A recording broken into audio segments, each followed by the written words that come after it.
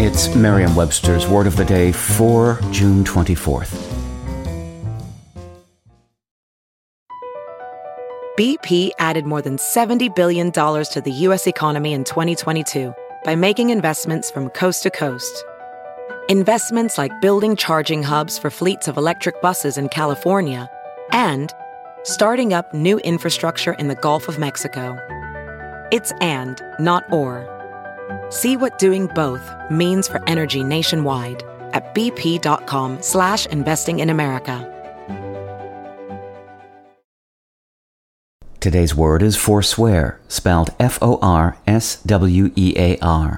Forswear is a verb that means to make a liar of oneself under or as if under oath. It can also mean to reject or renounce under oath or to renounce earnestly.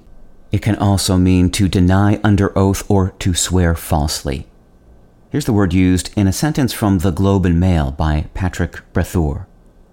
All jobs, for the most part, within qualifying companies are subsidized, and other than the limits on executive compensation, there are no restrictions on how companies spend their subsidy payments, including no requirement to forswear layoffs.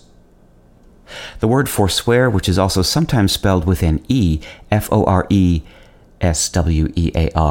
is the modern English equivalent of the Old English word forswearian.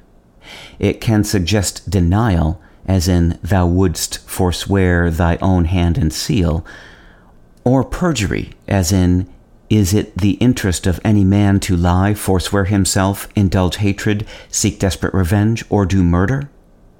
But in current use, it most often has to do with giving something up, as in the feuding parties agreed to forswear violence, and she refused to forswear her principles.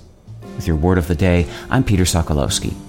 Visit Merriam-Webster.com today for definitions, wordplay, and trending word lookups.